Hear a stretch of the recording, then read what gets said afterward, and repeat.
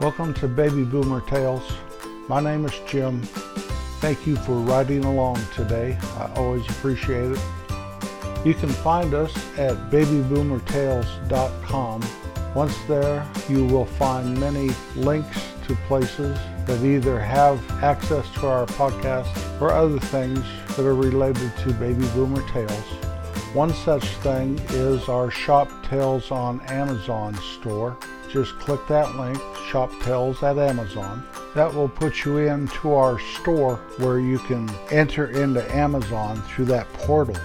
Once you are there, anything you purchase from Amazon, not just whatever toy or gift or football or whatever you chose in our store, but anything you purchase from Amazon, within the next 24 hours, we will get a small commission on at no extra cost to you.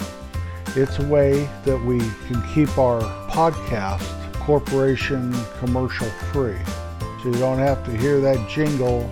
You wonder where the yellow went when you brush your teeth in cement, or something like that. So I appreciate it if every time you need something from Amazon, if you just go through our Amazon store first, then you can go anywhere you want on Amazon and purchase whatever you please. Same price. I really appreciate it. On the savannah in Africa, a male lion lays on a crag of rocks and lets out a huge roar for all the savannah to hear. And the buffalo and the zebra and all other kinds of animals are so afraid of the king of the jungle's roar that they run the other way, trying to escape the mighty roar of the lion. Unbeknownst to them, though, are several females from the pride that are lying in wait the way the animals are running away from the king of the jungle. And they are easy prey for those female lions to capture and kill, and the pride can eat that night.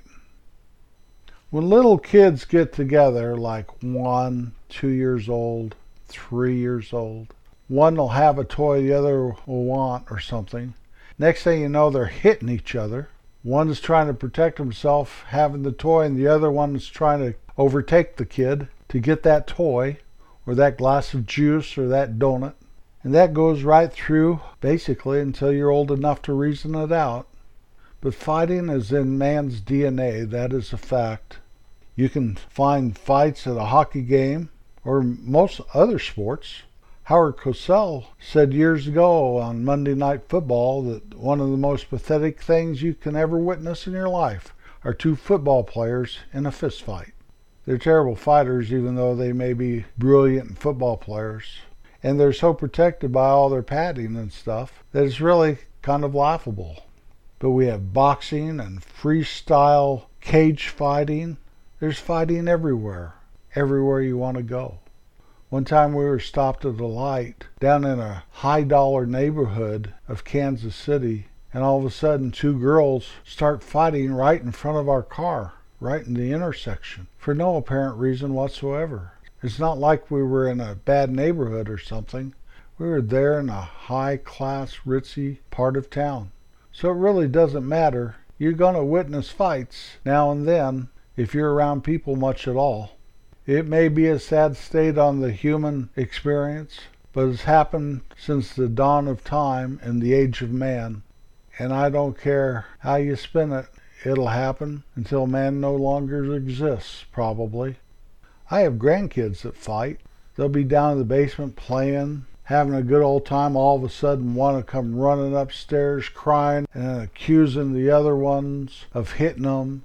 Even though there's no signs of bruising or blood or anything, you think it's the end of the world. You go down and set them all straight, and they go back to playing just like nothing happened, until another one comes running up, accusing the others of hitting them. When I was a kid, my brothers and I used to fight all the time. I talked about us watching big-time wrestling, Dick the Bruiser and Vern Gagne, some of those guys, how they'd wrestle, and so we would try those wrestling moves, and someone's bound to start crying, especially when you try to do the old eye gouge or hitting each other with a chair or something like that. Then we would get into fights. My brother John was a very strong individual, So you had to outfox him and outthink him, because he would just take you on, and that'd be the end of you if you couldn't get away. As I got older and I was in school, once in a while you kind of get into a tussle with a friend, and then he'd be your friend again, stuff like that. Well, in the 5th grade, all of a sudden this girl moved to town, and she was in our class. And she looked like she was in high school, and all us little boys kind of fell in love. And we'd go out in the playground, and we'd have fights over her. Now, I have no idea why, because the word was she was going out with older boys, older than us 5th graders. My biggest nemesis on all this was my friend Chris. We'd get in these fights at the ice skating rink. Well, I think she looked at me before she'd ever look at you. No, I think she talked to me. She said something to me. No. She couldn't. She would never talk to you before she talked to me. Well, I think she looked at me. What are you talking about, looking at you? She wouldn't look at you.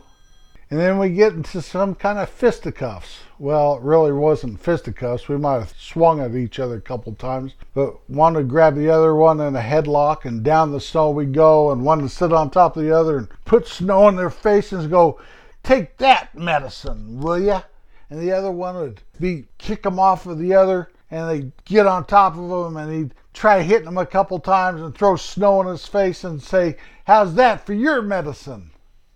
Well, we did that a few times at the skating rink, as that girl would drive by in a car with an older boy sitting right by his side.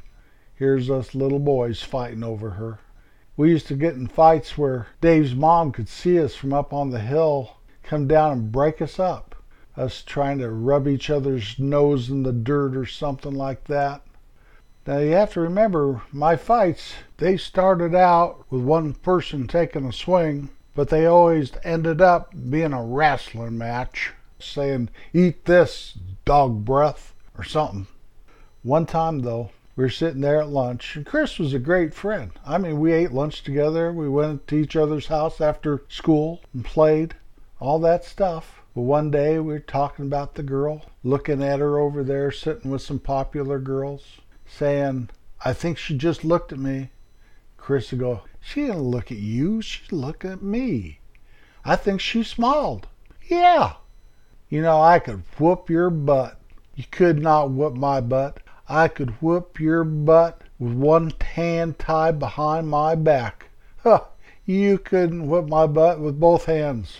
I could whip your butt with one hand tied behind my back, and Wayne here on your side and Larry over there on your side. I could whoop all three of you. And then she'd know who the toughest boy was. And then she'd smile at me and maybe even talk to me. Well, Chris said, "You're on." "What do you mean I'm on?" "After school, one hand tied behind your back, me and Wayne and Larry against you." "Okay, well, okay. You're on. You're on.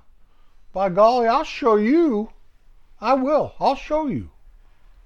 Well, all day long, I started thinking about how tough that would be to beat Chris and Wayne and Larry to a big old fight. Now, Wayne and Larry I was not worried about. I figured they wouldn't even fight back. But Chris, with one hand tied behind my back, would clean my clock. I knew that, and so I had to go to Chris and negotiate. And what we ended up negotiating with is we would just fight one-on-one. Best man win, maybe that girl would like us. At least she'd like the winner. We were convinced of that. If we beat the other one bad enough, often enough, she'd surely notice the other one. And I was prepared to be her knight in shining armor, even if I was in 5th grade. Well, after school, we started fighting. Right there on the playground. And we had each other in headlocks, and we fed each other dried old grass and gravel, and we were getting our clothes dirty, and we were acting like we knew what we were doing. And all of a sudden we heard this, "Hey, you guys, stop it right now." We looked up, and there's our principal walking towards us. Now, I'll call him Mr. T, because his last name started with a T, and I'm sure he is as tough as that Mr. T who used to be on TV.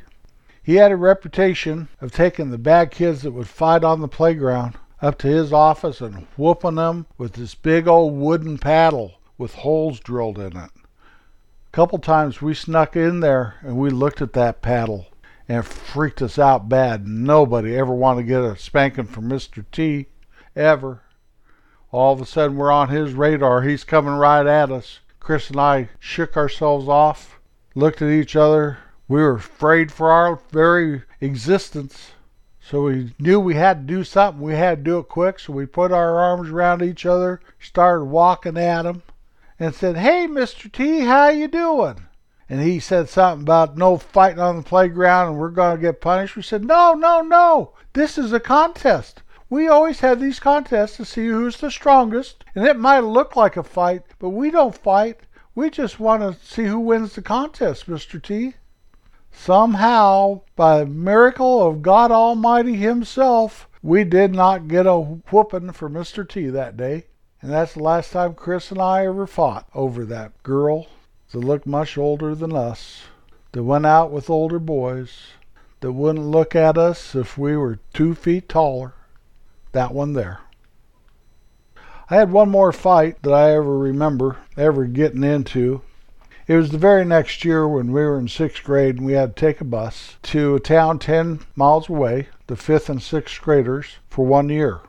Well, coming home on that bus one day, this kid, Jack, he always kind of had a filthy mouth, and he started directing some of his bad words and unlikableness towards a couple of the girls sitting there close to where he's sitting on the bus. And it got on my radar, and I listened for a minute. Then I got up and I walked over to him. I said, "You can't talk that way to those girls. You shouldn't talk that way anywhere."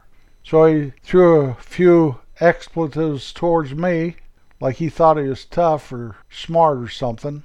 So I told him I was going to beat him up just as soon as we got off the bus. I'd meet him in the alley behind the trading post, and he'd be a chicken lily pad if he didn't meet me there too. Well, this got the attention of most of the kids on the bus.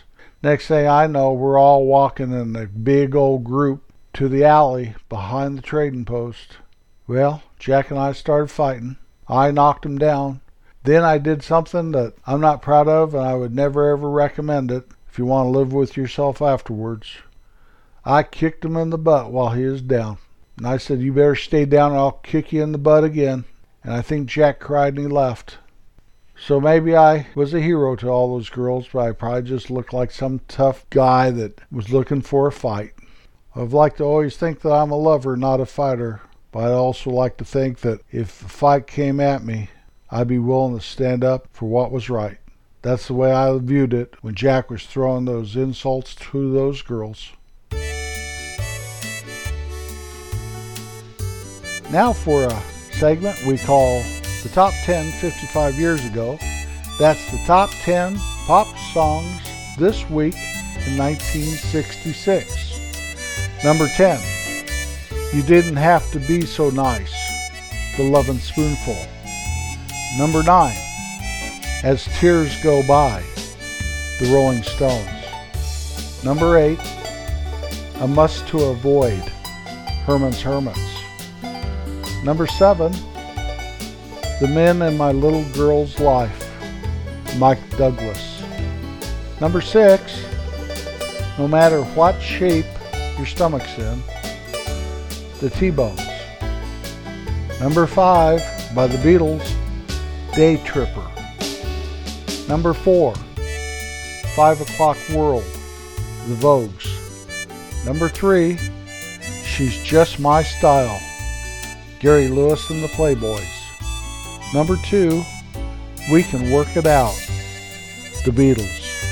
And the number 1 song by Simon and Garfunkel, "The Sounds of Silence," My Old Friend.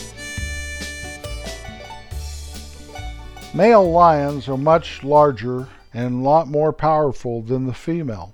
Their roars are so mighty that it could send chills down any living creature anywhere. No matter how strong and how powerful a male lion is, the female lions are quicker. When the male roars like that, it automatically sends everything that feels danger from that roar in the opposite direction, and so they are easy prey for the females to hunt and kill. What you want to remember is a couple things. Now, the male lion is stronger than the female, but he's not as quick. The females, there are several of them, where the male, there's just the one. When you hear that roar and you want to be afraid, you are much better off running to the roar, just like a fireman would run to the fire, or a policeman would run to the shooting. You want to run to the roar. If you run away from the roar, you will surely die. If you run to the roar, at least you have a chance. Fear not. Now, when I say that you will surely die, I'm not necessarily meaning physically, but you want to thrive and survive spiritually, emotionally, and physically in life. And you do not want fear to dictate to you how to live your life. This podcast, in no sense of the imagination, am I promoting violence or fighting or any of that stuff. I was just trying to show you basically how little boys get along as they're growing up in that precious time before puberty and common sense. Always be kind everywhere you are. Kindness is really a sign of strength. That'll do it for me this week. Thank you for coming along with me. I always appreciate it. If you like our podcast, all I ask is that you share it. I'll be back next Wednesday. Peace out.